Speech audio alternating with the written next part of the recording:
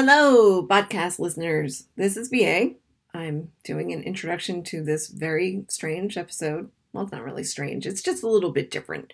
This episode is a very special episode in that we're talking more about our feelings about the Bruins' loss to the St. Louis Blues in the Stanley Cup Final, how we're all processing it. Now, the first part is with Tim and Jeff, the normal people. We talk about injuries and so on and so forth. In the second part, we talk to some friends of the podcast, Mandy and Josh, to see how they are feeling about it because, well, it's good to talk to friends, try to get through these things together. And we're treating it kind of as group therapy in a way because we're all kind of stunned and dealing with the loss still. And I know it's been almost 2 weeks, it's been like 2 weeks. I don't know. And it still hurts. But anyway, the point is that this episode is a little bit different. We do talk about our feelings about the loss and everything, and I know some people are not into that, and that's fine. You can not listen if you don't want to. Not every show is for everybody, I get it. But, if you want to stick around and listen to it, you get to hear a very special episode where we're trying to work through how we feel about this Bruins loss. And don't worry, this is not the last episode of the season because we have an episode where we're going to wrap up some of the business of the silly business of the podcast. And we will be talking about the draft and free agency at some point in the near future. So thanks for listening and enjoy. It's Barely on Topic, a podcast for Boston Bruins fans by Boston Bruins fans.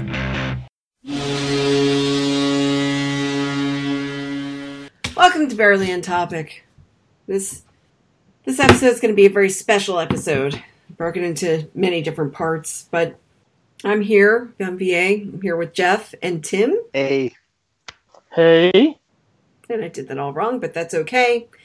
And we're talking about the end of the Bruins season at the hands of the St. Louis Blues. Now, I want to say that we're going to try a different approach to talking about this in a little bit, but we do want to talk about the injuries that we found out about the Bruins. I don't want you guys to give me any feelings right now. We're going to talk about that. We're going to get into the meat of things in a little bit. But why don't we talk about the injuries that we found out about the other day? So I do have kind of a list here of the stuff that happened. So the first one on the list here is we had Brad Marchand. He had an abdomen thing going on. He also had a groin thing going on, and he also sprained his hand. So he was just hurt all over, I guess you could say. Patrice Bergeron had a groin injury going on. Okay, let's talk about the Brad Marchand stuff, okay? The groin, that's a new one for him. Abdominal injuries. Wow. I mean, is that like obliques and stuff? I don't know. He didn't really say. Maybe a sports hernia? He would have been more specific. Well, sports hernia, they'd be more specific because that's a surgery thing. Right. Yeah.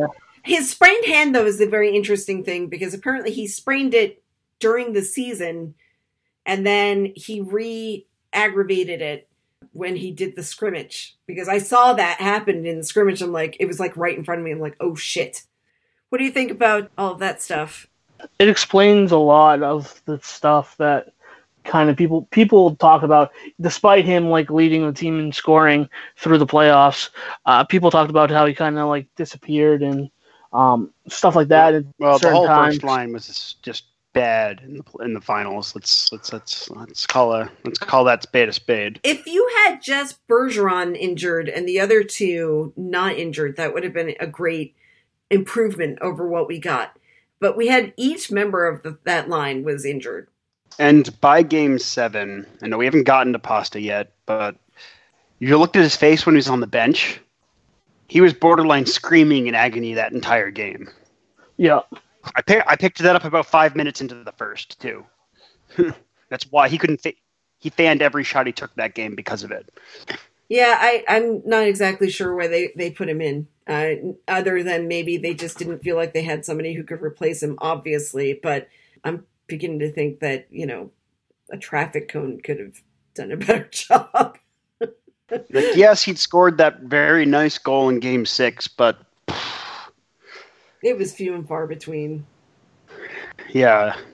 Now, Patrice Bergeron and his groin injury, this is a recurrent thing. It's like 3 years in a row. If it's not the groin, it was a sports hernia or something. It's just a lot of very similar nature. And he's a center. So that's got to be really shitty. Yeah.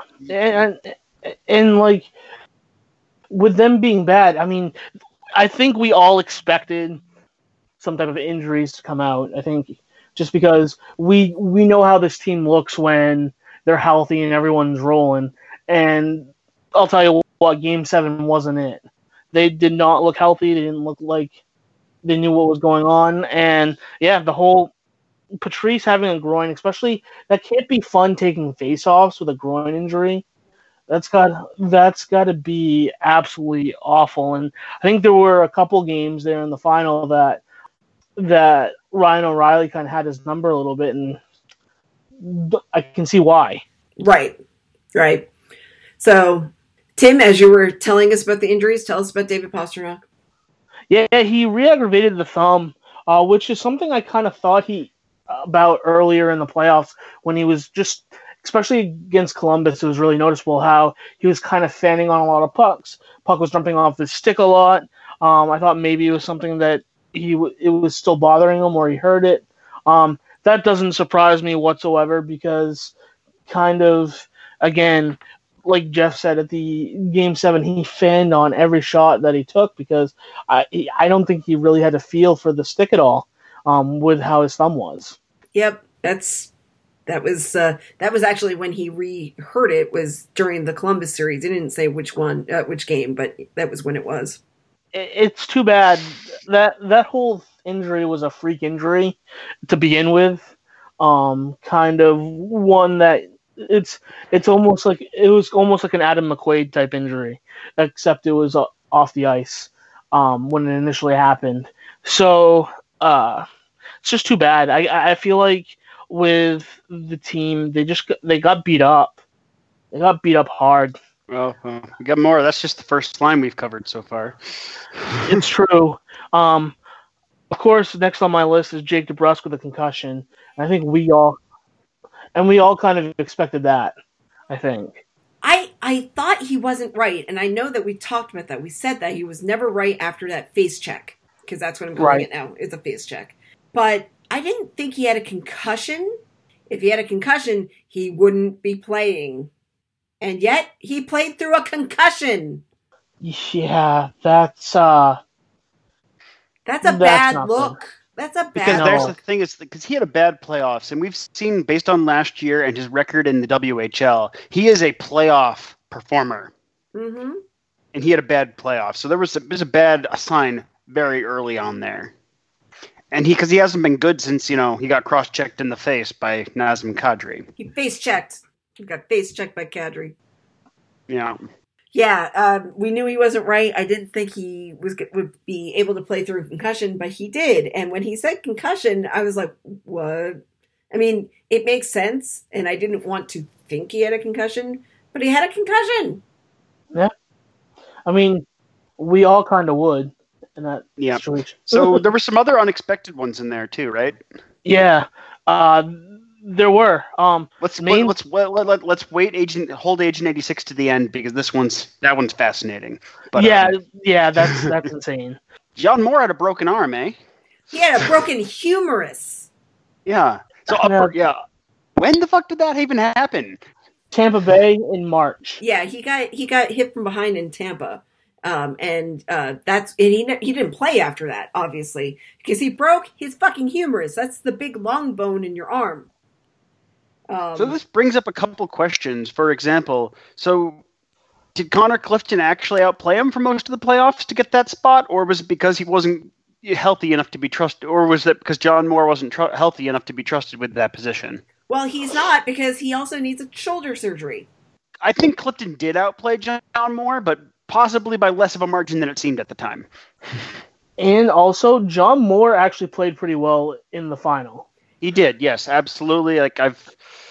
it was like the first time he looked like he was actually like worth the money. But, I also am sitting there like, why are you having a guy who recovered from a broken arm and then now he's got a broken shoulder or something that he needs to have an operation on? He's going to be out 4 to 6 months. Why did you have him playing in the final? Yeah, I mean... Particularly Game 7 when you could have dressed Connor Clifton. Connor Clifton didn't have a great finals, but he wasn't broken. Right. Of course, we know Grzelcyk has a concussion. I mean, it's obviously not actually better. He was probably just approved to play for Game 7, and he did score the 1 goal. But yeah. Well, if Jake DeBrusk can play through the rest of the playoffs with a concussion, anything goes. Apparently. Obviously, Chris Wagner's old news. Yeah, what the hell happened? He's not wearing a brace. He's not wearing a cast or anything. Did he have a surgery? I don't know. Usually your arm is wrapped up. Well, here's the deal. If it's an elbow injury, like a broken, like one of the knobs on an elbow, for example, which probably what it is with the block shot. When I broke my elbow, there wasn't even a consideration of putting me in a cast. It was just a sling. Interesting. Oh, wow. Okay. It's partly, if it's bad, it requires it, but the problem is an elbow requires the cast to go from, like, your palm to halfway up your upper arm. Right. So they want to avoid it because the amount of the immobility cost is really high. Right. Whereas, like, if you break your forearm, that cast only goes to your elbow or barely above it. Right. Depending on where it's broken. So I think unless the elbow really warrants it, they like to avoid that. Right. So, was there any other ones? Anyone else besides 86? Well, yes. Zdeno Chara. Shaw. Yes. Okay. Well, and there's also one other one that we didn't mention that wasn't known. Noel Acciari was playing with a broken sternum. Oh my God, that's right. I forgot about that. Oh. And not only did he have a broken sternum, it happened against Columbus. I know. So, like, wow. He was also seen in a walking boot after Game 7, presumably from block shot that happened during Game 7. So he's also got a foot thing now because of that. But yeah, he's been playing with a broken sternum, which again can't be easy. No. Which leads me to the question, it's like, why didn't Kuhlman draw in for Acciari earlier then? Acciari was still playing well, but like a fucking broken sternum, it's got to hurt to breathe. Yeah. So that hit, I mean, not hit, but the slew foot could have done some real damage, because if you're playing with a broken sternum, it's not like a bone that heals over time, especially if you immobilize it. It's a piece of cartilage. And it takes bone in there, but it doesn't attach to any other bones. Yeah, it's just like down the middle of the cartilage. Wow, broken sternum in the Columbus series, right? Wow. And then, of course, the great mystery of Kevan Miller has been resolved. If he was a Terminator, he would be given the thumbs up being lowered into the molten iron at the end of T2. Like, holy shit! Like you get injuries like that by being in a plane crash. Yeah, this is crazy. So in October, he broke his hand. In November, he fractured his larynx. In February, he had a torn oblique. In April, he broke his kneecap vertically. And then as he was about to come back in May, he broke the same kneecap horizontally. During off-ice training, yeah. Like, so there were screws in it, and then it broke the other direction. Ugh. God, because he'd had surgery and had it screwed and had it bolted back together too. So it's like, holy goddamn shit. I knew he fractured his larynx. I even said that he fractured his larynx. Well, they told us that at the time, right? Like no, they didn't. They just said he had a throat injury. Ah, okay. They did not say fractured larynx, but we all said, "Wow, that looks like what happened to Malcolm Subban." So, yes. God, that was awful. Poor guy. Okay, I've never seen a guy have a season where so many serious injuries in one season. No, he had terrible season. He still managed to play 46 games somehow. Yeah. And I know we talked about in the past is like, okay, is Kevan Miller necessary anymore? They'll probably trade him for his last season. It's like, that might be hard now. I mean, that's fine. I don't want to see him gone necessarily. It's just like he seemed like he'd become redundant. But I think he's probably running out the strand on the contract now with Boston, because why would someone take him? Yeah. He's being held together with duct tape and bubble gum right now. Right. And of course, Zdeno Chara had multiple fractures in his jaw. He required, wires and plates. And he also had a groin injury, which apparently doesn't seem to need surgery that we know of. I mean, who knows? He can barely open his mouth. Yeah, and it should be noted, too, that Patrice's groin injury doesn't need surgery either. I know. I feel like, honestly, because this keeps happening to Patrice, they've got to find a way to get him to rest at some point during the season. Well, that's just it. There's this thing going around the NBA with a lot of their stars, and where they just sit their stars for certain periods of time, and they call it for load management, and it's kind of turned into a joke, but at the same time, I mean, if you can afford to do that for your players, still be in the playoff race, and then have them come back full bore in the playoffs when you need them, it may not be a bad strategy with certain guys. I mean, Patrice is going to be 34 next month. You got to start thinking about how you're going to manage him now. And it's hard. You can't just say, Patrice, don't play. I mean, you can say it, but he doesn't like it. Yeah, that's just it. Hockey players are kind of, we always say this, but they're kind of just a different breed. Look at all the stuff the guys were playing through. Any athlete in any other sport would be knocked out for any other period of time, but hockey players are just like, nope. If I can skate, then I'm playing. It's basically it. Right. Well, I think by no means just to say like, oh, well, this is an excuse for everything. I'm just saying, now we understand why the top line just couldn't perform like they should have. And now it makes me understand exactly why Brad Marchand wanted to get off the ice so badly that he caused that terrible, awful, no good second goal to happen. Yeah.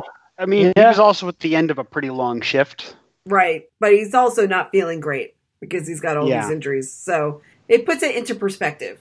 One other thing I want to talk about really quickly. I don't know if you've heard this, dear listeners. The Bruins lost the Stanley Cup final in the 7th game. And that's going to inform our show today, obviously. Now, a lot of people who know nothing about anything have come out and said the Bruins going out and partying after this loss is a bad look. And I'm wondering what you guys think about that. I have my thoughts on it. I'm going to say that they might have had to drink the pain away. Whatever. Yeah.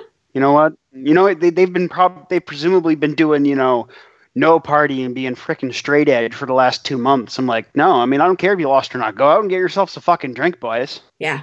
Like, you may have lost in Game 7 here, but, like, you played 3 long series. Yep. This used to be more of a thing that I did in the past, but if I was having a really, really terrible day and I had already had plans to go out that night, I fucking went out that night and I danced and had a great time because you know what? There's no sense in reminding yourself how much the world sucks and how much everything sucks all the time. Yeah, here's the thing that a lot of fans forget.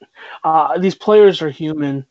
They go through the ups and downs and the roller coasters just like we do, and even more so because they're actually on the ice playing. I know injuries aren't an excuse, but it's a miracle they got to Game 7 with what they were playing with. And at the end of all of that, we saw how upset the team was for each other, not necessarily for themselves, but for each other. This team loves each other. This team genuinely has some of the best chemistry out of any team that we've probably seen in a long time.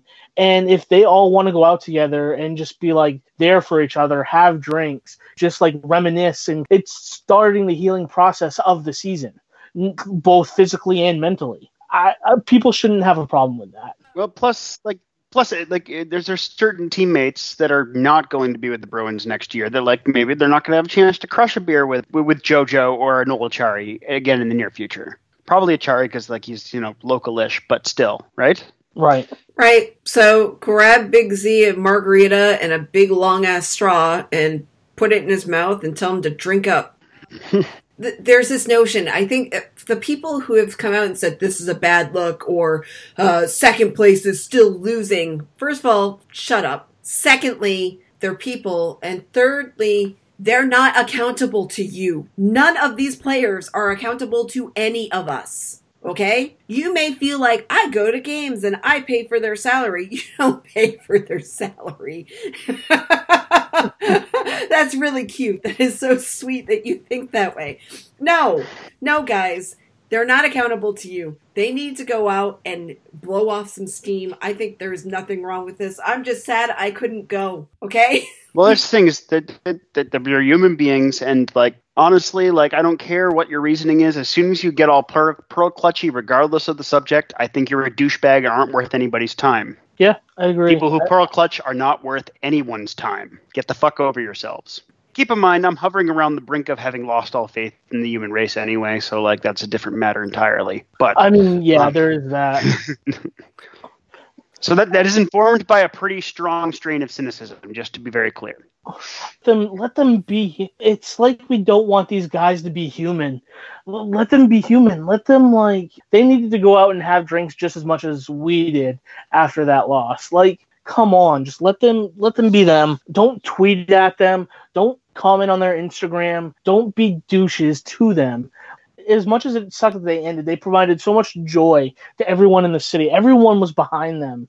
Don't just because they lost one game, bash them and berate them. How would you like it if you had one bad day at work and every single person that you came across just berated you nonstop? Like, come on. I feel like Tim's playing the part of me today, huh?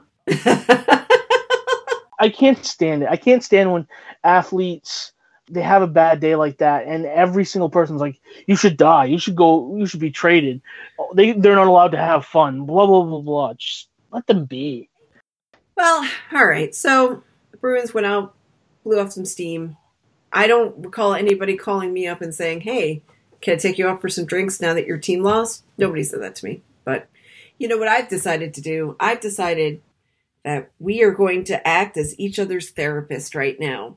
We're going to have a little therapy session to kind of get out our feelings on this loss. It's too bad we can't do this in the same room, but it's hard when one of us is in Canada and the other's in Maine and the other one's Massachusetts. But anyway, all right, I don't know exactly how I wanted to do this, and this would have been really smart to talk about before, but we didn't. We talked about puppies and other stuff. So, because puppies make everything better. And Jeff's getting a puppy. Anyway. I am, and it's going to be named Bergie, listeners, to go with my cat Tuca. My continued habit of naming female animals after male hockey players. Wow. So if you get a male anything, you're going to have to name it after a female hockey player. It's going to be like Hillary Knight. Yeah, that's probably about what would have to happen. Yeah. Or Wickenheiser. Cross that bridge when and if we get to it. Ooh, name one Zabados. Zabi, come here, Zabi. Okay. Yeah, or get two of them and name them both Lamoureux. Oh yes. Twins. They got to be twins, right? Yep. Jocelyn and Monique. Yeah. Yep. Okay. So, who wants me to be their therapist?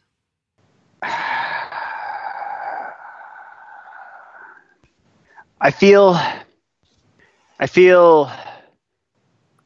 oddly nothing, and I think that's actually a bad thing. But you're jumping ahead of what I'm saying. Who wants me to be their therapist right now? Is it Tim or is it Jeff? Oh my God, you guys! When talks to a therapist, usually the person getting therapy talks first. That's why I just went ahead and started talking. Oh, well, you needed to tell me first so I would know. Okay. Oh, I see. No, it's not like that. It's like it starts off with, "Hey, Jeff," or "Hello, Jeff. How are you today?" I'm a little dead inside, but on the whole, pretty good, I guess. I feel nothing. I don't know why. It just sort of it ended, and I was just like, "Oh, fuck." Okay. Mostly because I just don't understand what happened in that Game 7. Not at the time. Like, while I was watching it, like, I understood the Bruins were losing, but I really couldn't wrap my head around the why and how. I was just utterly dumbfounded. So do you think it's because they didn't come out and play like you expected them to? I mean, they dominated the shot clock so strongly, right? Like, that's what I wasn't really understanding is, like, it came out of the first there was such an absurd, colossal lead in shots. But then Rask had his first bad game of the entire playoffs. Nothing made sense anymore. Yeah, I can understand how that would feel that way. it was the dumbest thing I've ever watched. Is what I'm saying. Like up to and including, things like Freddy Got Fingered. This game was the dumbest thing I've ever watched.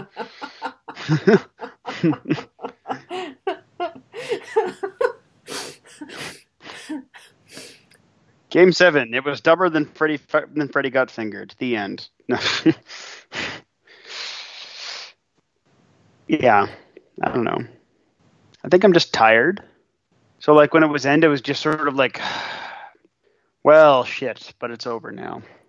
So you feel the relief that it's over.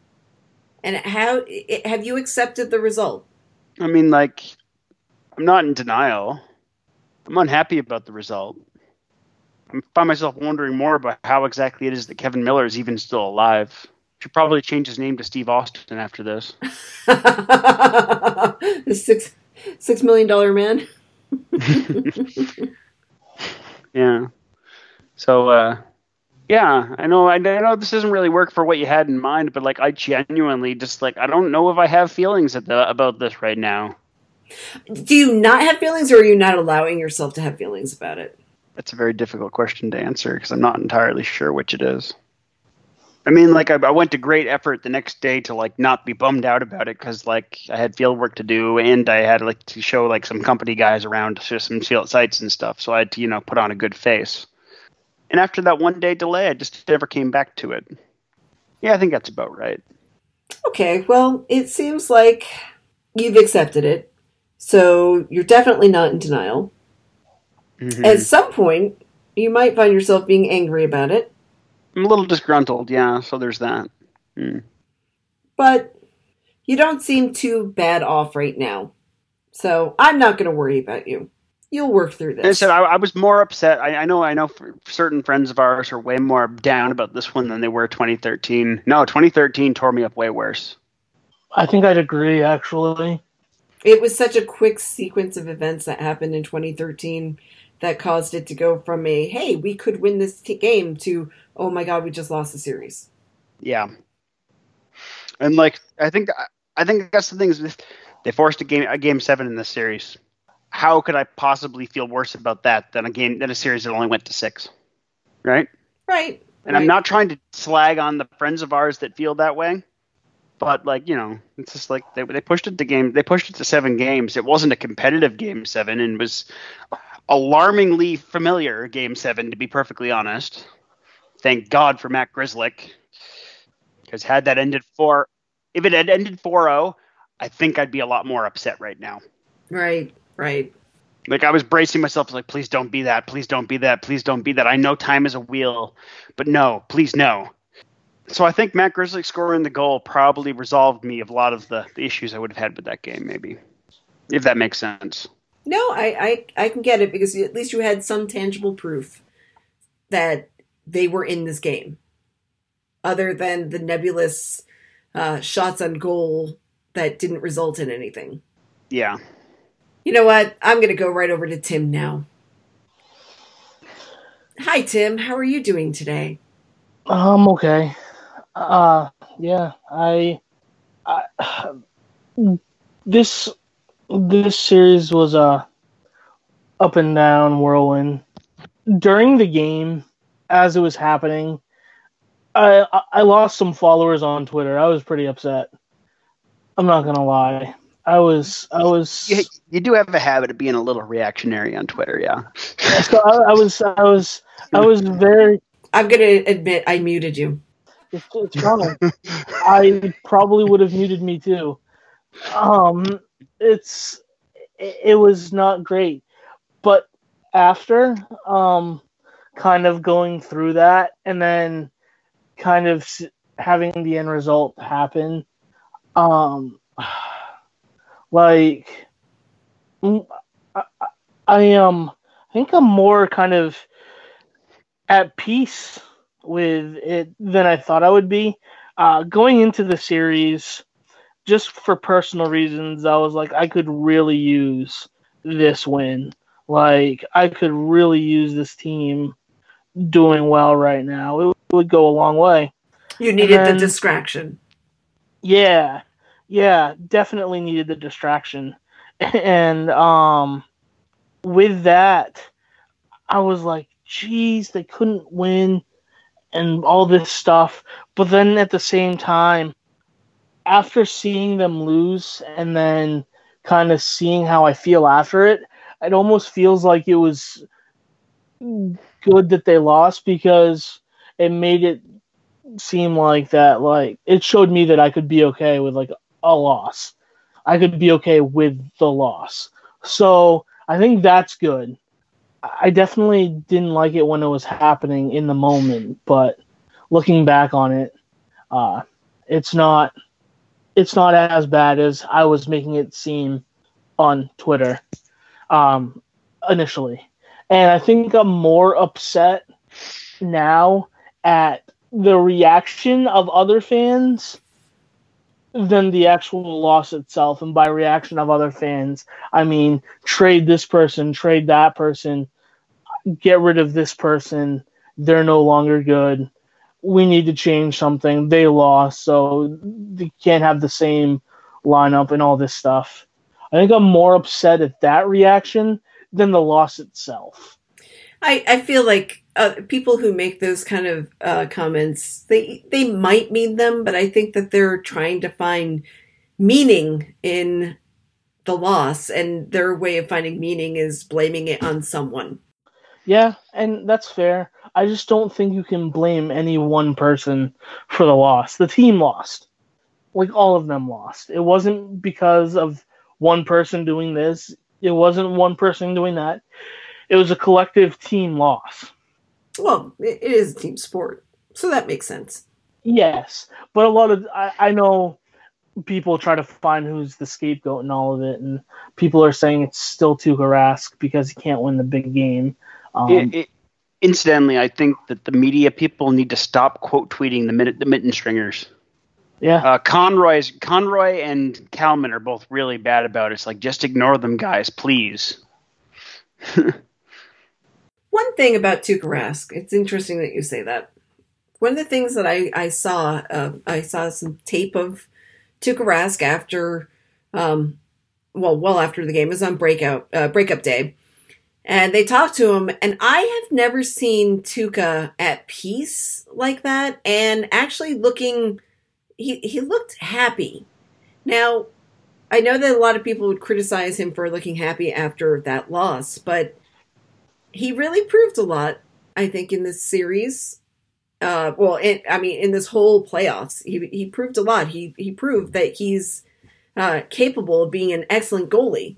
But, you know, I'm not going to say anything about him not being able to win the big game because I don't think it was all on him. I think they reached a critical mass, and that was it. Critical mass of injuries, and that game 7, they just were barely hanging on and taking shots that, yeah, they had lots of shots on goal, but they couldn't get through. So I think I agree with that, and it also kind of reminds me, we talk about Game 6 of 2013, how Bergeron played with all those injuries, and he probably wouldn't have been able to play a Game 7. Right. It almost feels like we got to see what would have happened had we pushed that series to Game 7. Right. That's what it kind of feels like to me. Yeah, I can understand that. They fell apart, and I can't blame them for falling apart. I can't. This is how the Blues have played the entire playoffs. It's how they beat the Sharks. They're not grinding their opponents to dust; they're bashing them to bits. So it's like, I would have rather have seen the Sharks, and I was on the record of saying that many times. I agreed. Because they had the Sharks number. Even if the Sharks were really hot, they had them. Their games against St. Louis this season were tough, and I didn't want to see them again. That's all. The big thing with the Sharks is that, yeah, if you're a good defensive team, they fold like a map because their defense is not a good defensive defense, right? Right. So if you keep, Karlsson and Burns from scoring goals, all of a sudden you can walk right into their D zone, right? So yes, the Sharks would have been a better matchup. Right. But they bashed them to pieces. And they got bashed to bits. As did the Bruins. All right. Let me tell you how I'm feeling. Yes, sorry. VA, how are you today? I'm okay, but I wish I were better. How are you coping with the Bruins loss? I'm having a hard time with it. Go on. I felt so confident. I thought they were going to do it. And I feel like I had basically, I was so confident, especially since they won game 6. I thought they definitely had game 7. There was nothing that was going to stop them from winning. And then very early on, it proved to be wrong.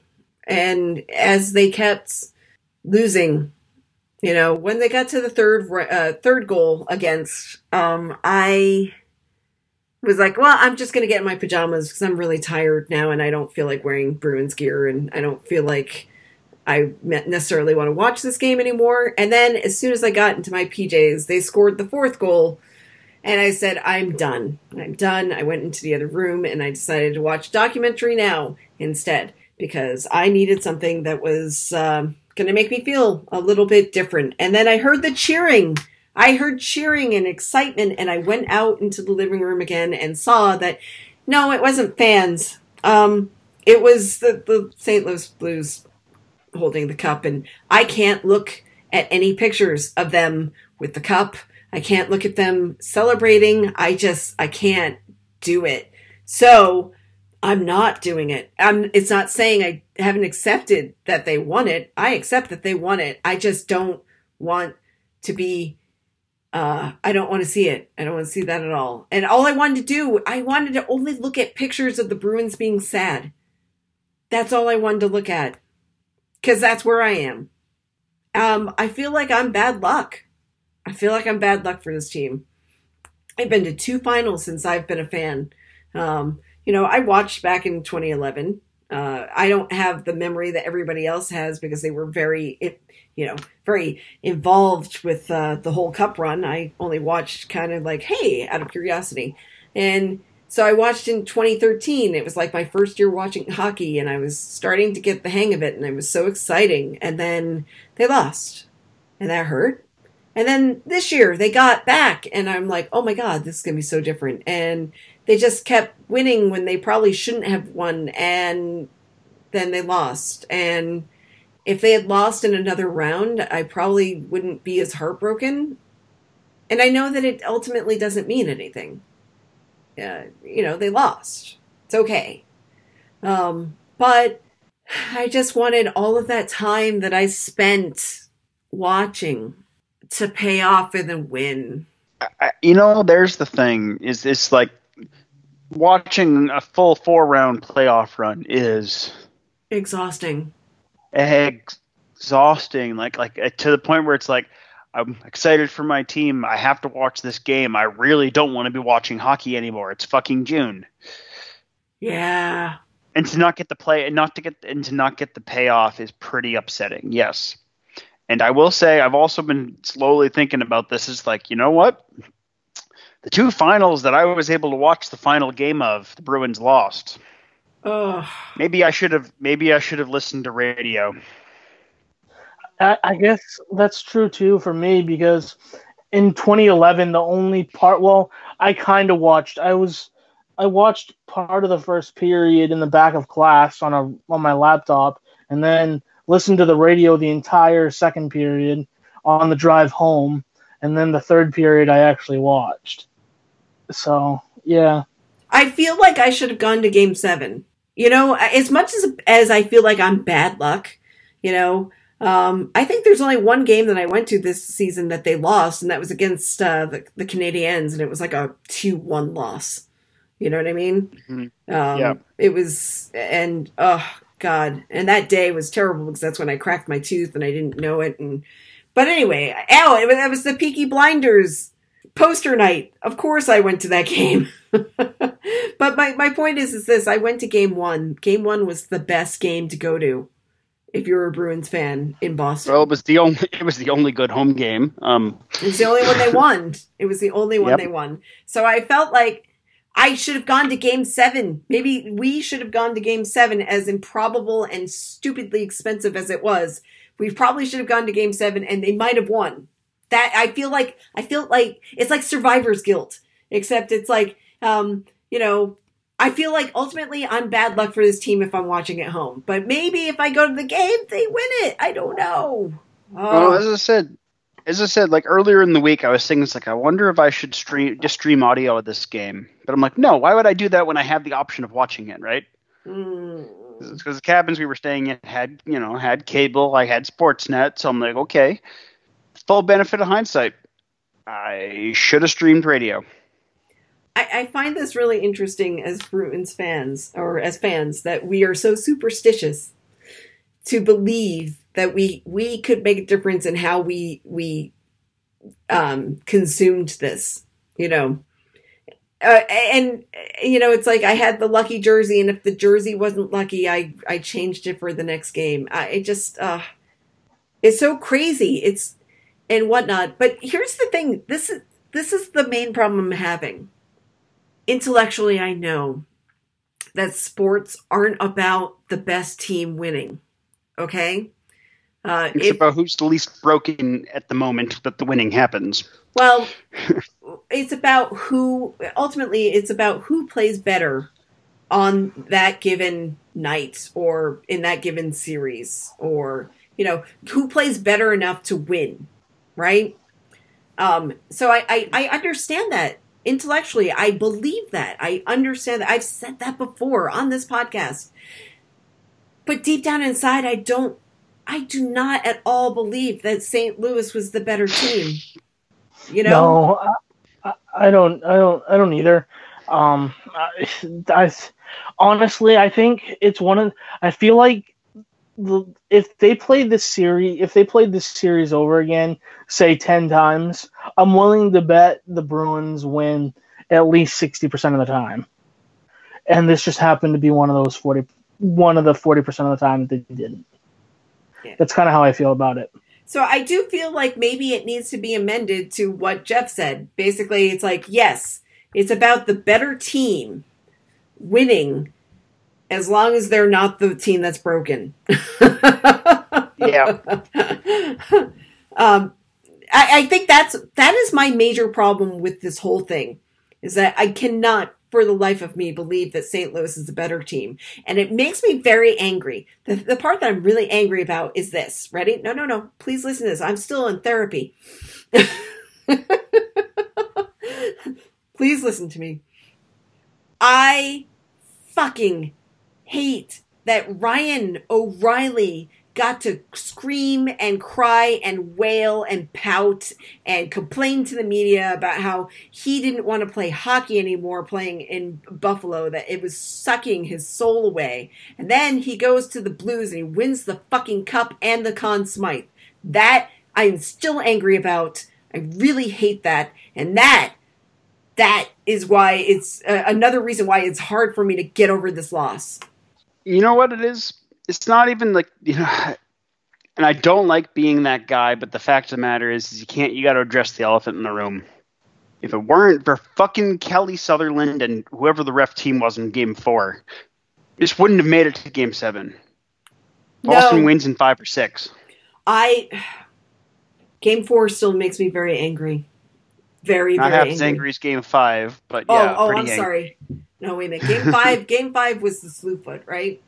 Yeah. Game 4 was bad. Game 5 was just stupid. 2 headshots, a slew foot in the hold. Okay, yeah. No, Game 5 is the one I'm really angry about. Okay.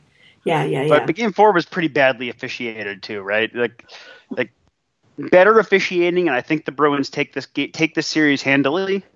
Right. So, in conclusion, fuck Kelly Sutherland into the goddamn sun.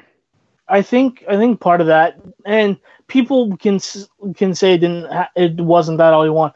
It was Craig Berube complaining and changing the narrative after Game 3. What the fuck was that? Like, seriously? Like, the refs were the ones that were there. They knew that was horseshit. Why the fuck did they let that affect them? Like, they all need to be fucking fired. Every one of them. Just flush the entire ref team, even the people not involved, down the hole and get new officials, because the league's got to do something after this playoffs. They do. Yeah, it's bad that you can allow a coach to basically game the system, and then after he's gamed the system, smirk and say, "Well, I'm not here to judge the officials. It's not my job. See, yeah. Okay. I was very angry about the reffing. I'm still angry about the reffing, and I don't think I'll ever get any closure on that. But I really just needed to say my piece about Ryan O'Reilly because that fucking killed me. Yeah, it sucks that a player who signed a contract somewhere can whine his way out of town and then be rewarded for it. Mind you, it wasn't the first town. It wasn't the first city he'd whined his way out of. I feel like you don't reward people for that behavior, no matter how good they are. But this is the NHL, and that's what they do. Honestly, you know what's worse is that Riley's probably going to win the Selke at the awards next week. Oh. God damn it! I'm just preparing you for it because it just occurred to me while we were sitting here. I'm like, oh fuck, he's going to win the Selke too, isn't he?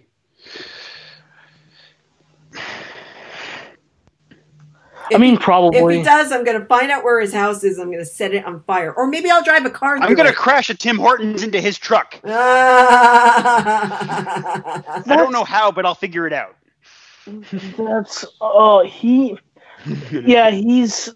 It's sports, though. Sports is literally the only profession, it seems like, where you can whine and cry and be rewarded for it. It's annoying.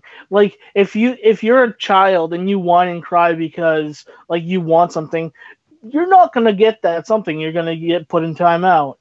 What happens when you play professional sports? You get traded to where you want to be traded.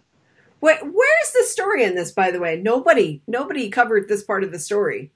Is it because it's taboo? We're not supposed to talk about people's bad behavior? Because to me, whining and crying your way out of a place is bad behavior. But, it doesn't mean that you shouldn't talk about it. Everybody's sitting there.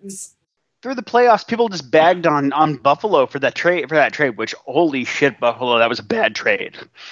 What was it? You guys terminated Patrick Berglund's contract halfway through. Sabatka has been a disaster. Tage Thompson's not a great player. And a first, so 31st overall. I don't know. Just whatever.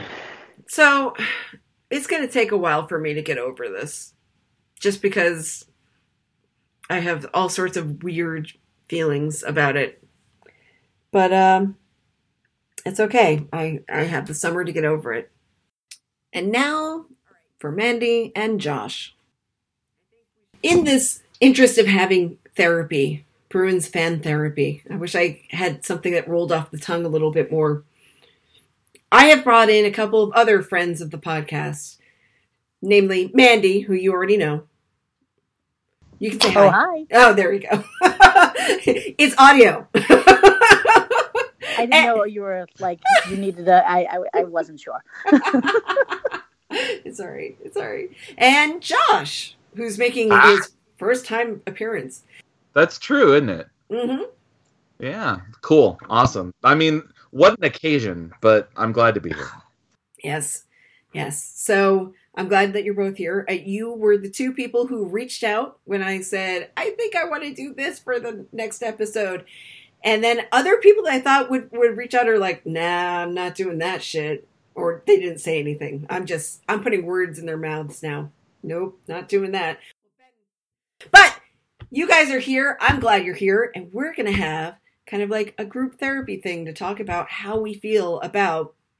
Now, ready, guys? Bruins made it to the Stanley Cup final, and they made it to a Game 7, and they lost. So I know. Did they really make it to a Game 7? Because I'm not sure that there was a team on the ice for 60 minutes there. Well, they made it to Game 7. Well, right. I attended a Game 7. I don't know who was on the ice. But I will tell you that the game happened.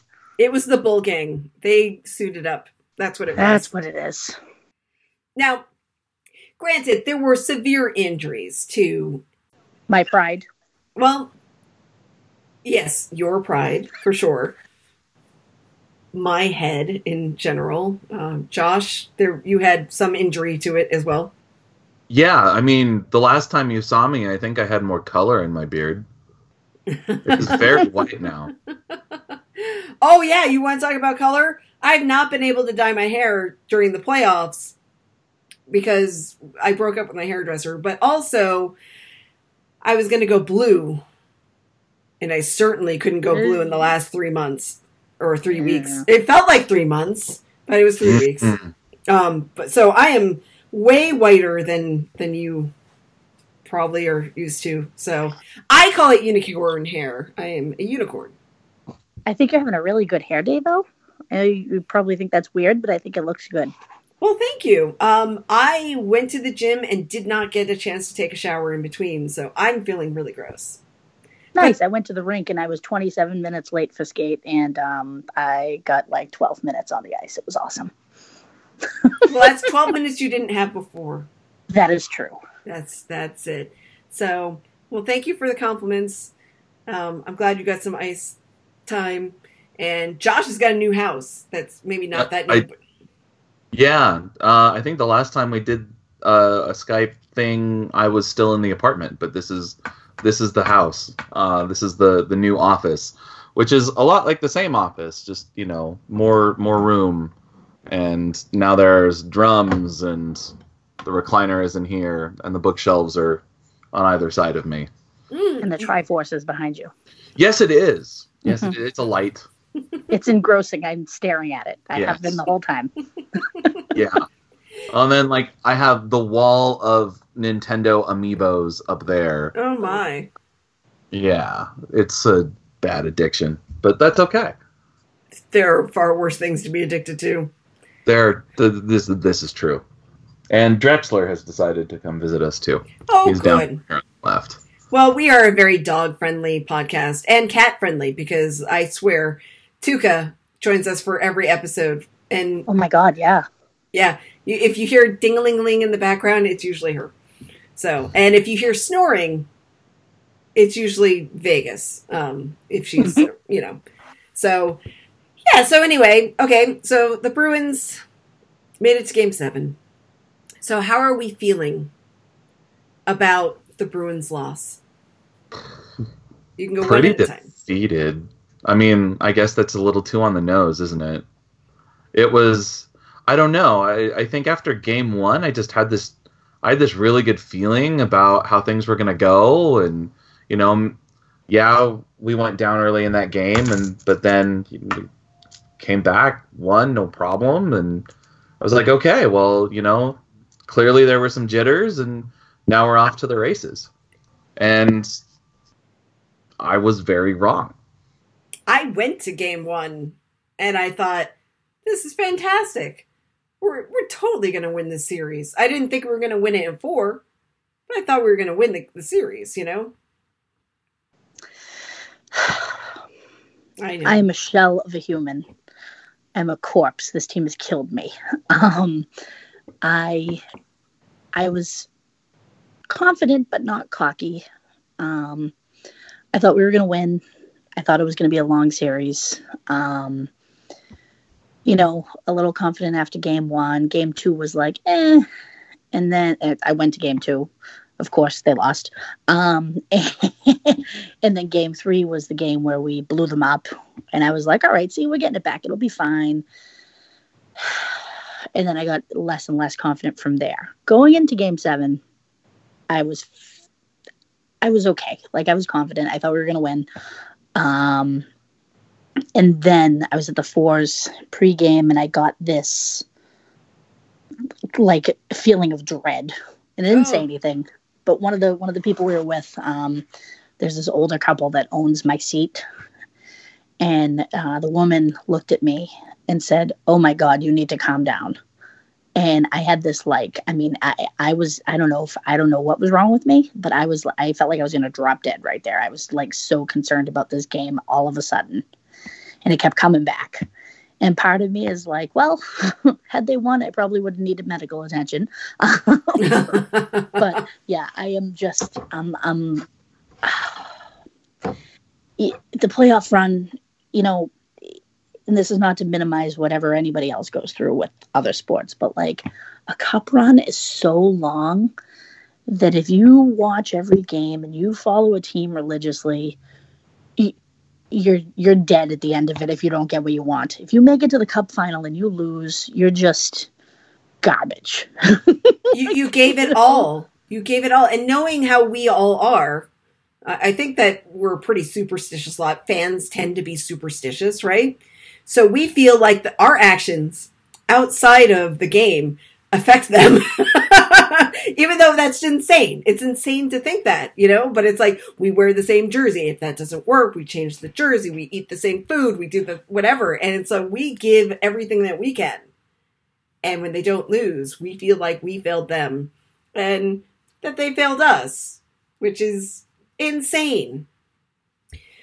I feel like I am bad luck for this team. I can't help but think like, oh, since I've been a fan, they've made it to the final twice. Yes, but then they had those long dark years. I'm 0-3 in the arena for Stanley Cup final games. Oh God! And that's not just this year. That's 1 in 2013 and 2 this year. Oh my God! I am 1-0, and I have to say, I did think after the game, I'm like, we should have gone to Game 7. It was stupidly expensive. It was. Yeah, I mean, I had a different deal, so I got in mega cheap. But yeah, if I were buying tickets, I'd be poor right now because I would absolutely have to have bought one. I feel like I should have gone to the game because maybe it would have been different because the one game I went to, they won. Yeah, I feel like I shouldn't have, so I understand. I was nowhere near anywhere. I was lucky to get the last few games because we don't pay for cable anymore, so we have to rely on, whatever the 2019 equivalent of rabbit ears are. And the first few, like a lot of the playoffs, I didn't even get to see because the Game Pass doesn't cover you for that. Yeah, and then it's like I don't want to sign up for cable and all of that just for a 3-month run. That could be 2 weeks long. It could be 2 weeks long, exactly. So, it was kind of like I really enjoyed watching Game 6 and 7. I mean, maybe not so much Game 7. But it was kind of like, I wish I had gotten to see a bit more. And that was why, I was really hoping Game 7 would at least have been, competitive. I don't know if that would have made it feel better. Because, let's say they go into OT tied at 4, and then fucking David Perron hits a game-winning goal, and that guy can fuck off to the sun. Do I feel better? I have no idea, but I would have liked to have seen 2 solid Stanley Cup final games that my team competed in. Yeah, it would have been nice to see them actually be in the game, and I know,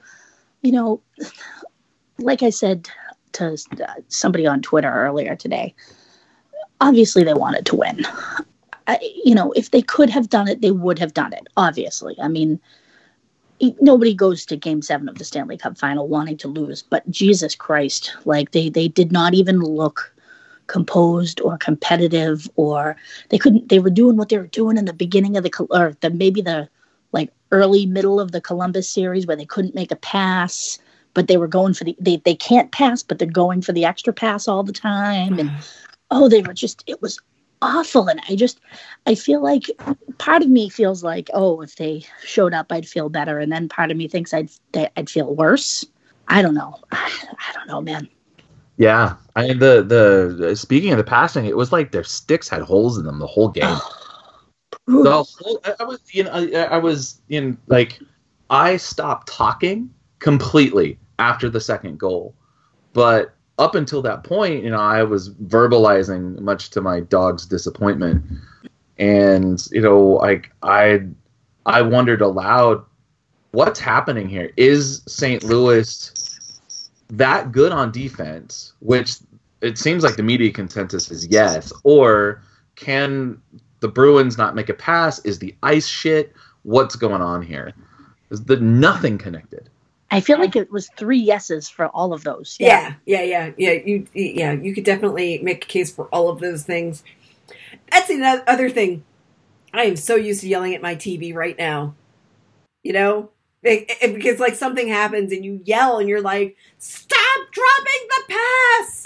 Stop the drop passes. Because remember in the Columbus series, it was like drop pass, and it was just like, no. Drop pass turnover. Oh. Right. Or like David Pastrnak at the point. No! Stop it! And at the beginning of Game 7, like on the first couple of plays, Torrey Krug did the classic, somebody cut 3 inches off my stick and I didn't know it, and I am letting things bounce over my stick at the blue line thing. And he did it like 2 or 3 times in a row, and I was like, you've got to be kidding me. Yeah. Like, this is Game 7. I know you're nervous, but Jesus, pull it together. This is it's now or never. Pastrnak whiffed on a bunch of them in that first period too. It was just like, bro, like, you are so much better than this. I can't skate, but I'm confident I could hit the puck. I think that Pasta should not have even been in the 7th game based on the level of pain that he had in his thumb and how he couldn't do anything. So that was really frustrating that was a decision they made to keep him in there or to put him in the first place.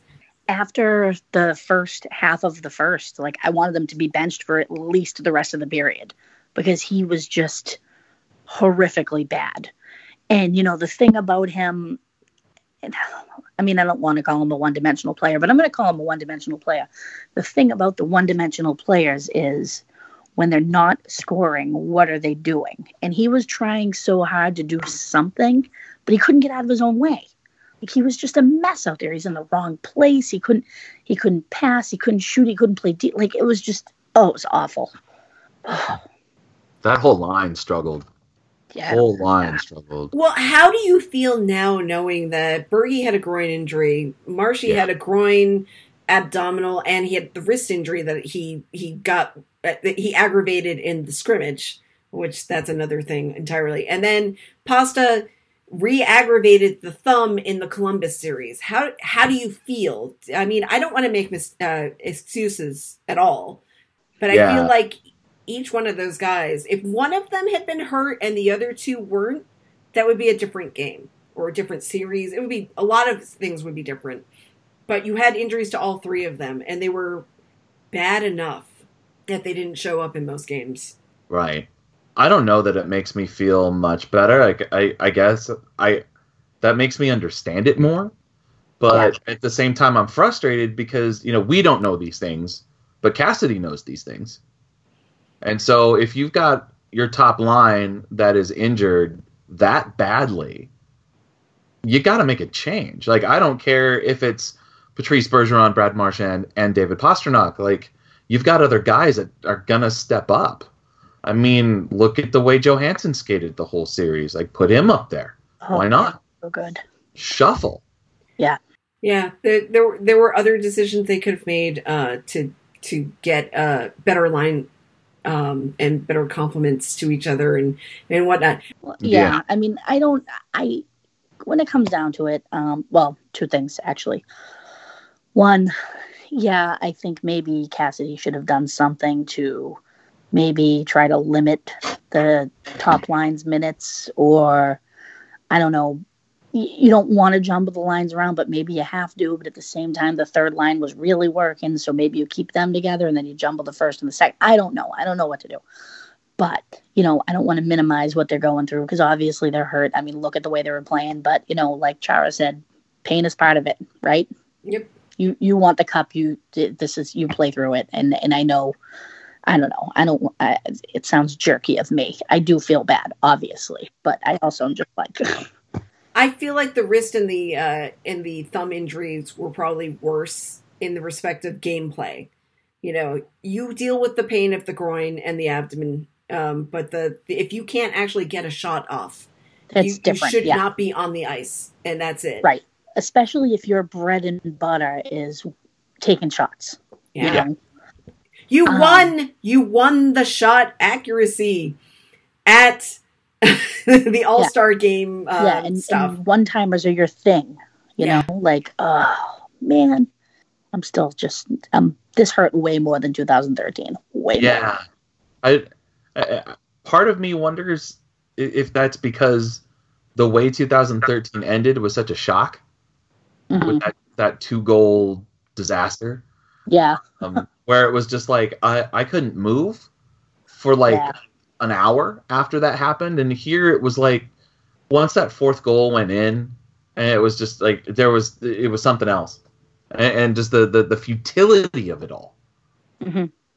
I had kind of given up after the second goal because they had no puck luck in the first. It was like there were several shots that should have gone in, and it wasn't just at that point in the game. Binnington had been good, but he wasn't otherworldly. That happened like starting in like the second. I felt like that's when he was fucking bananas. But like, there were just so many like close calls, and once that second goal, like the first goal, it was like deflating. Like, oh, fucking Ryan O'Reilly, of course. And offense is hard to come by right now. First line's not doing anything. Okay, but once that second goal happened with that fucking blunder, and that they can't get one goal back, never mind two. It just I was done by the end of the first. Like I knew it was over. And 2013, you at least had you could, like, it was bad. Like it happened so quick, and it was like what the hell. But like you could take a little solace in like Patrice Bergeron basically playing as a reanimated corpse.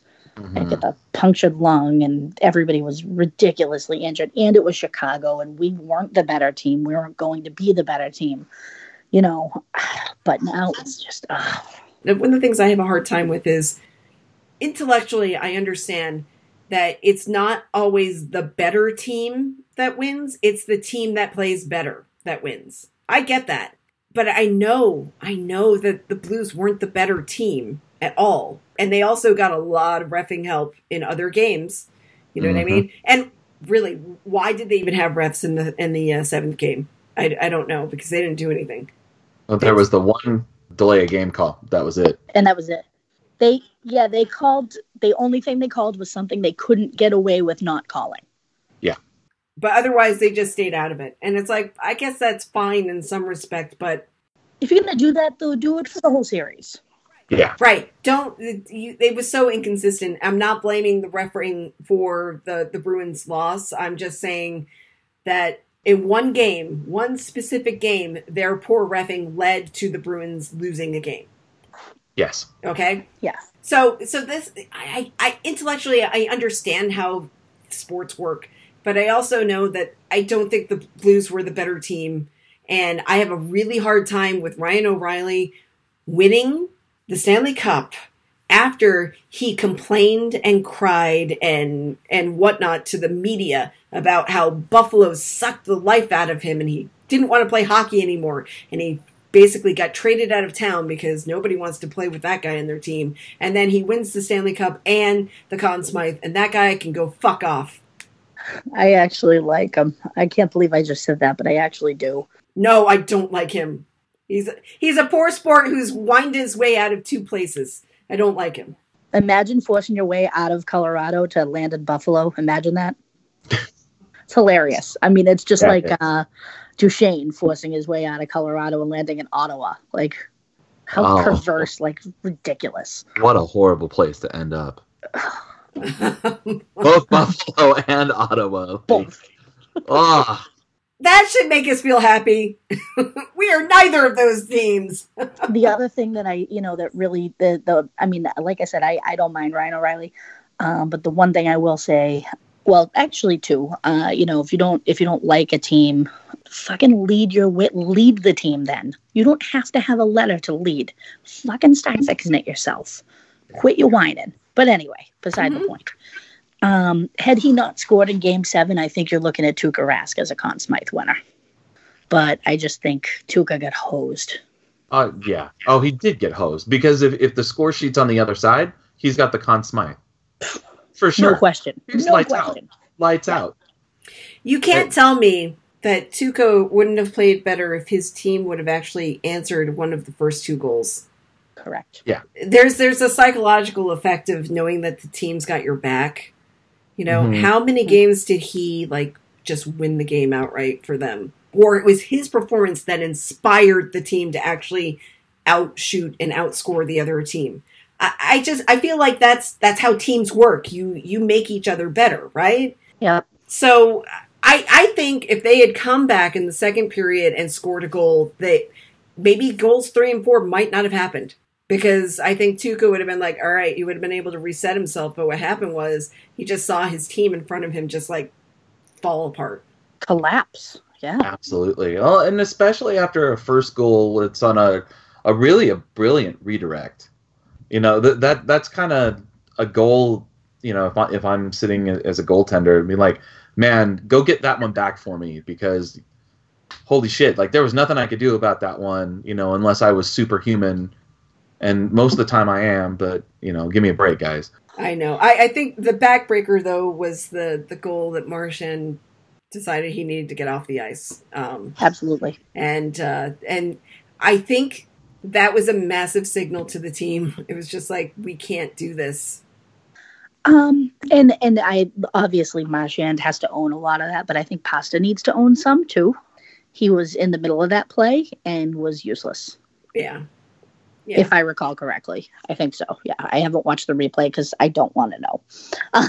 Yeah, you know, that's an interesting thing. I have not gone back to look at any of the stuff from the game.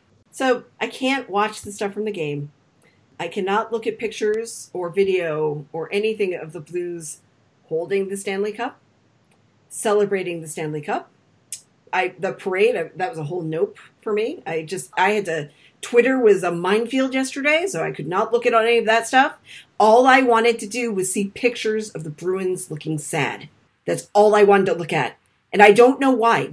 When we lost, and I didn't know when I was at the game or before the game, I thought to myself, like, what if they lose? What are you going to do? Are you going to stay there and watch Stanley be presented to somebody else? Or are you going to take off? Like, what are you going to do? You know?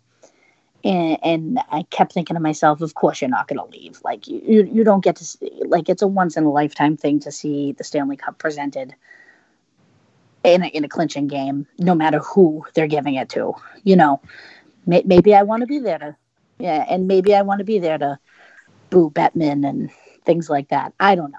So I stayed. I booed Bettman kind of half-heartedly, and they brought out the cup. And they had fucking pyrotechnics, like fireworks, like this was some like fucking like Sunbelt hockey, like Vegas gimmick. And I was like, what is happening right now? But that was all through my tears up in the balcony. And I had to call my Blues friend in St. Louis, Graham, and congratulate him, which was probably the hardest phone call I've ever had to make. He's crying, I'm crying, opposite reasons. And I'm trying to be a good sport. Yeah, and thank you. I couldn't think of the words. And it was not easy. So we talked for like a minute. He called me back again to scream about how excited he was. We talked for like 15 seconds because I was like, dude, I gotta go. And then they called me Friday night. And it was a couple of them at a party together. Two kids I know. And they said, Mandy, guess what we're doing tomorrow? Oh. And I said, running me over with a parade float, I hope. And I got a call from the parade too. So it's been I'm so happy for them, but I always wanted them to feel what it felt like to win the cup. Because I didn't get it till I was 29. You know, I didn't really want to be the one on the losing end of that. No, understandably. So this has been especially painful for me the last few days. You know, I'd probably feel less hatred towards St. Louis if they had done this to Tampa Bay or to Carolina. Oh, I'd be cheering for them. Absolutely. Yeah. Oh, absolutely. And, you know, I might be able to look at some of the calls that were just horrific and be like, well, you know, playoffs, whatever. Not when it's the Bruins. So it's like, you know, watching the trophy presentation, even when it's not to your team, I think it's an important thing. And you don't think that you have closure yet, and you don't, but that's an important part of it. For me, it's like, I can't even look at that stuff. I'm like, it's not that I haven't accepted it. I have totally accepted it. But, you know, I don't want to read about it. I don't want to listen to the radio. The minute they start talking about it on the radio, I'm like, shut up. I do not want to talk about it because you're going to talk about it in a dumb way, and I hate you. Yes. Yeah, God forbid Boston sports radio say something that's remotely intelligent.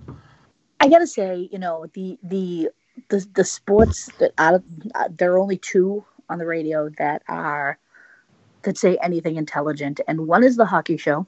Oh, I love the hockey show. That is a great show.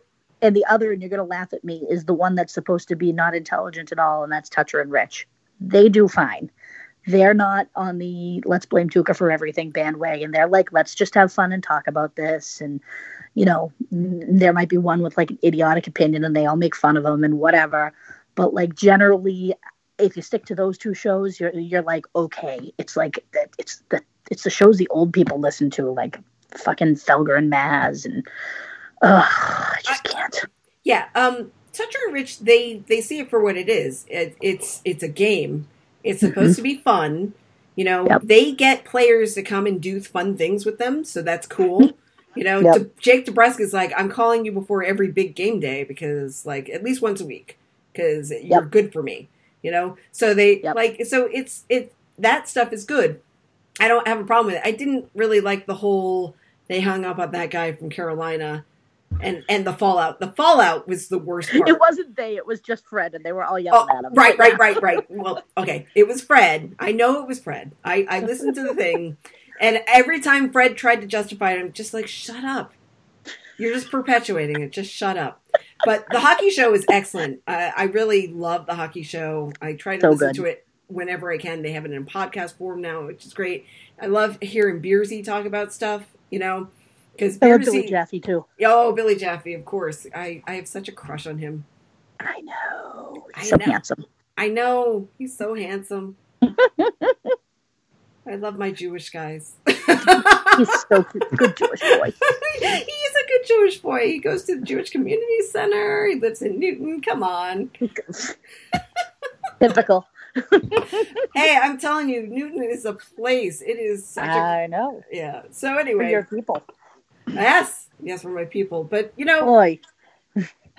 I used to work there for a long time, so I really miss Newton. It's gorgeous, too. It's just such a great place. But anyway. You're drawn there. It's the homeland. It's like going to Jerusalem.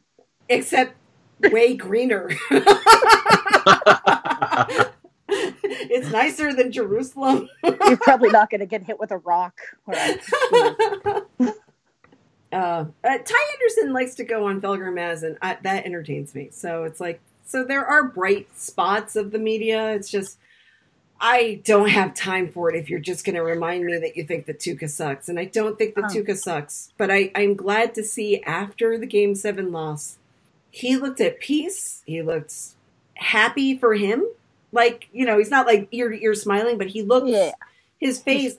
Reasonably comfortable. He went through something this year. Mm-hmm. Speaking of the media, I have to share this information for posterity. Okay. So on the eve of Game 6, I was talking to this old man season ticket holder, and he's like, I don't know. I don't think they're going to do it. I'm not sure. I don't feel good. They're too small. They're not tough enough. I don't know. A bunch of the shit I mostly disagree with, but fine. And I'm like, oh, no, they're definitely going to win Game 6, but I'm pretty confident. I think they're going to do it. We can do this. We're coming home. We got this. And he says to me, well, I went to Games 3 and 4 in St. Louis. I said, yeah. And he goes, yeah. And I'm flying back. I get to the airport, and I go over to the gate, and I'm on the same flight as Shaughnessy, Felger, Maz, and who was the other one? And Mike Milbury. Oh, he goes, yeah. And so I'm sitting there, and I'm waiting for my plane, and I text my buddies, and I say, listen, guys, you're never going to hear from me again because I'm taking one for humanity. This plane is going down. He said when they landed, he texted and apologized to all of them for still being around. So, can I tell you something else that happened? Yes. This is when I got belligerent. We were leaving the garden, so we're in the balcony, obviously, because I am balcony folk, and walking out, we get down, we take the escalator down to the lodge, and season ticket holders, like we do everything, the same thing every game. My Heather like kisses the same concession stand employee pregame, every game, same entrance, same exit, everything, right? We go to leave, and we're on the loge level now, and we go down the escalator that takes you by like the premium seating and right to like the front gates that we take every game. And we stand in line because there's like a bottleneck at the top because everybody's trying to get down it. We're standing in line. A couple minutes. We get like to the step of the escalator, the top step. And the guy says, "Sorry, I need to see your wristband." I go, "What?" He goes, "This is for the Blues season ticket holder after party." Oh. I fucking lost it. I was like, "You can wait a minute. This is the 108th game of the season, right? 108, something like that. 106. 106th game of the season. And now we have to take the fucking loser stairs. Are you kidding me? Are you kidding me right now?" I fucking lost my mind. Not to mention that the Blues season ticket holders get to have a party in your house. Well, that was kind of the main thing. And then the loser stairs, yes. And then when we left, we got out of the garden, and we just, obviously everybody needs a fucking cocktail, right? Well, we walk outside, and the cops had shut down every bar from Causeway to Fenway. What? Yes. My God. Yeah, so the guys at the Fours had said to us, "Listen, if you can get down the street, like, we'll let you in." And that was like hours before that. Like, this was like in the first period he said that. We had texted him. And so the street's blocked off, and we get over there, and the guy standing in the doorway. He's like, "Listen, they're watching us. We can't let you in." Oh. So we ended up just like wandering around aimlessly because you couldn't get a drink anywhere. Like, what the fuck? Oh. So, like, I still haven't had that cocktail, and I really need one. Josh, any parting shots on how you feel? It's gonna take a while to get over, I think. Usually after the parade, like if my team is lost, like, with like the Patriots or whatever, like after the Giants had their stupid fucking parades, I was like, okay, it's over. We're in the off season now. Like, whatever. Not this one. This one's gonna take a while. And I wasn't very good about avoiding Twitter because I don't know. It's just like my Twitter is so disorganized. It's like I'm there for like history stuff, but then like all the hockey stuff gets in there, and it's like, I watched Blues players celebrating, and it was like, this isn't helping.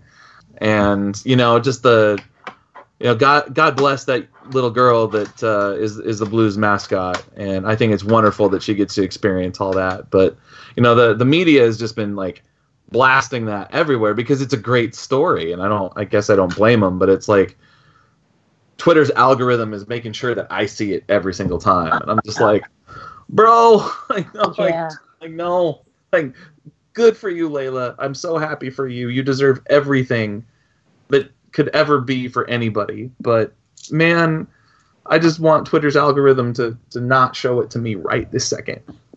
I'm with you all the way. Speaking of algorithms, Facebook put an ad in my feed for Hamilton Collection, and it was one of those precious moments things with a boy and a girl wearing Blues jerseys, celebrating the cup win, holding a Stanley Cup, and I reported. Okay, guys, ready? I reported it as offensive. And then I got a note back saying that they investigated my report. I don't think they said it was offensive, but I said it was. Hey, what do they say? You can't tell people how to feel, right? Yeah. There it is. It's a fact that thing was offensive to me at that moment. It was just not how I felt. It was a fact. Oh, I think the only thing that has kind of lessened the blow for me at all was watching what happened in basketball last night with the big old trade and all of that and all of the fallout and just like the inevitable LeVar Ball breakdown. Oh my God. It was just like, like once I realized that Lonzo Ball was a part of that trade to the Pelicans, it was like, oh man, LeVar Ball's going to say some dumb shit, and I am here for it. I want that in my veins, like now. So you think LeVar Ball is kind of like Thanos? He's no, because Thanos is somebody I like.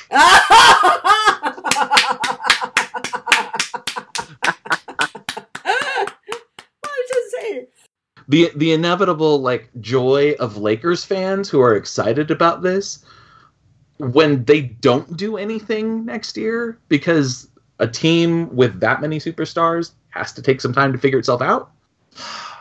I'm ready for that. That's fantastic. He is. Back to the Bruins for a second. I'm sorry to open old wounds or new wounds or old and new wounds. All the wounds.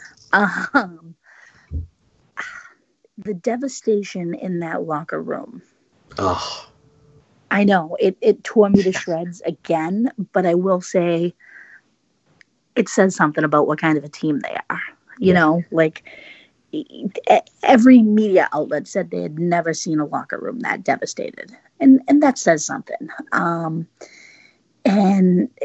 when they asked individual players about, contracts and returning and all that stuff, like to a man, every single one of them was like, I love this place. I want to be back. I can't wait. Like, and maybe you can't fit all the guys back. I mean, look at, you got Chara coming back. You got Mojo just played himself into a fantastic contract and I would love for him to come back. You have your logjam at defense and the expansion draft coming. You have all these problems, but like that, we should take some comfort in that. For sure. In that, this is a great environment and they all want to be here. And that the kids were devastated. Yeah. The little Cubs were devastated because they understood how important it was and they really wanted it. And I really do think that they are going to be back. I do think so. And yeah, I mean, the window is obviously a problem, but I do think that they're going to be back. I think, they got their taste of it and now, the McAvoys and the DeBrusques and Carlos of the world are like, you know what, we got to go do it. We got to get this done. We need this. We're not going to go there and not get it and not come back and take what's ours, But we have a lot to look forward to. I think it'll be. And that's the thing. We have so much to look forward to, but it just hurts right now. Yeah. Yep. And these guys will get better. They'll heal. Well, I don't know about Kevin Miller, but the rest of them will heal. Oh my God. Okay, one last thing I'm going to ask you about, because I asked the other guys about this. How do you feel about the Bruins going out and celebrating? If they need to blow off steam, let them blow off steam. And if that's how they're going to do it, that's great.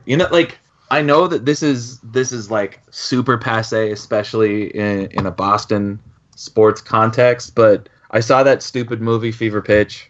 And there's that scene where Jimmy Fallon sees like Johnny Damon and the rest of them out, just like nothing had happened or anything like that. And that's exactly the way it is. It's like, you know what? In our professional lives, if we have a bad day or things don't turn out the way that we want them to, we go and we take care of ourselves the best way we know how. And if that means having a party where you've got ski goggles on and you're dancing around like a fool, like, you know what?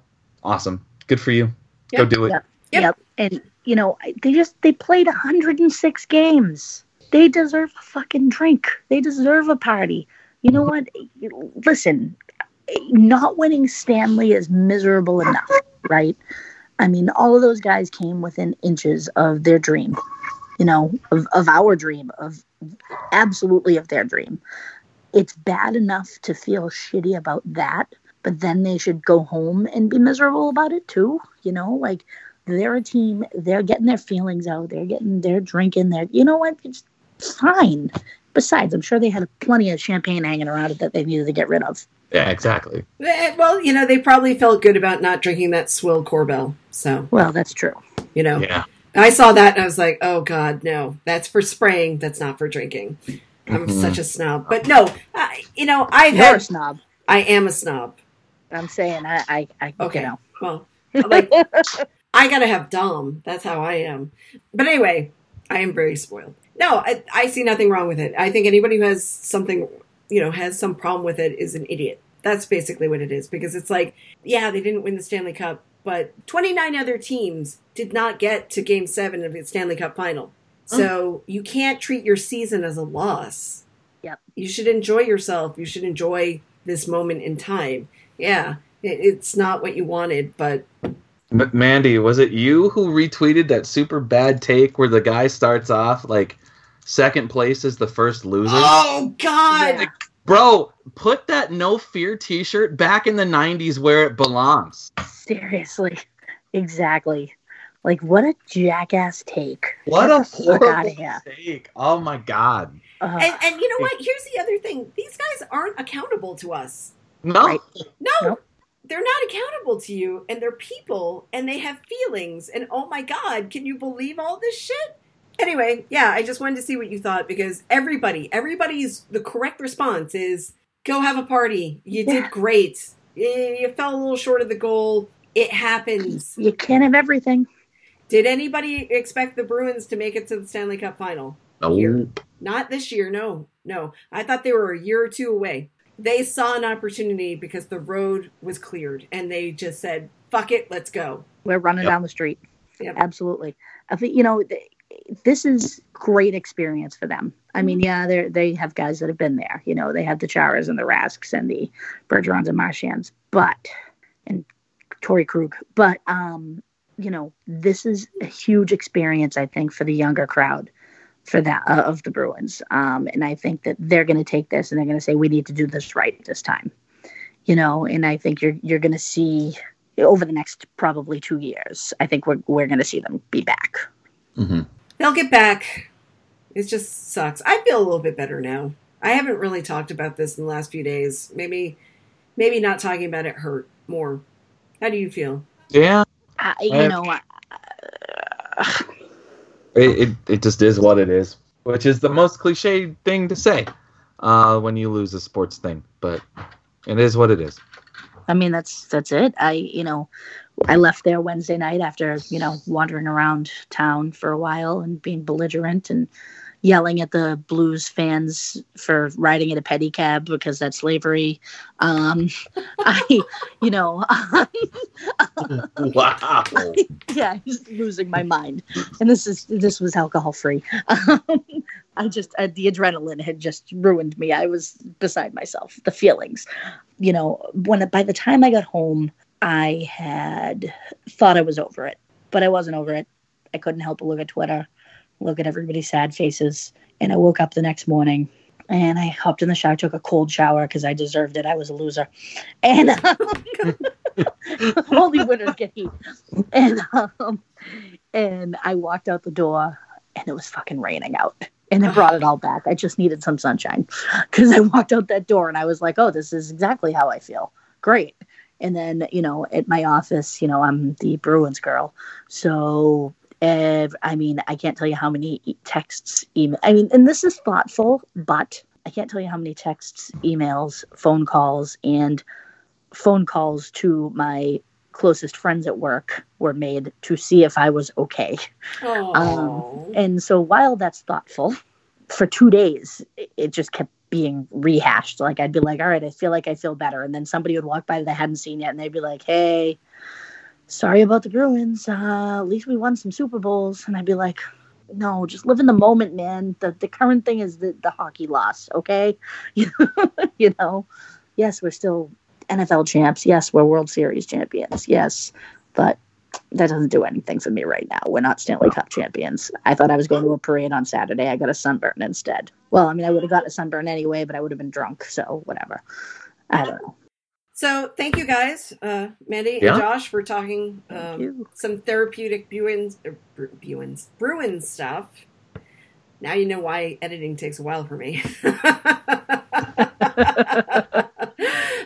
So thank you for talking about the therapeutic stuff. I hope it helps other fans who may or may not may not have problems with this, or may have problems. Who knows? So we look forward to talking to you again soon, some way, somehow, about something. Now Jeff does his thing. Okay, so listeners, thank you for being with us through this long season. We are, of course, Barely on Topic. You can find us on SoundCloud, Stitcher, Google Play, iTunes, or wherever your favorite podcasts are found. If you're like us, give us a follow, rate us some stars, write a review, tell your friends. We'll appreciate it. If you want to talk to us, you can find us on Twitter, that's at Barely on Topic, or on Facebook, that's at Barely on Topic Podcast, and then, of course, our individual Twitter accounts. I am at Dr. Hand Grenade. I am at Tim A. Richardson. And I am Thank You for Listening.com. Also known as at VA from RI. Tim? Word.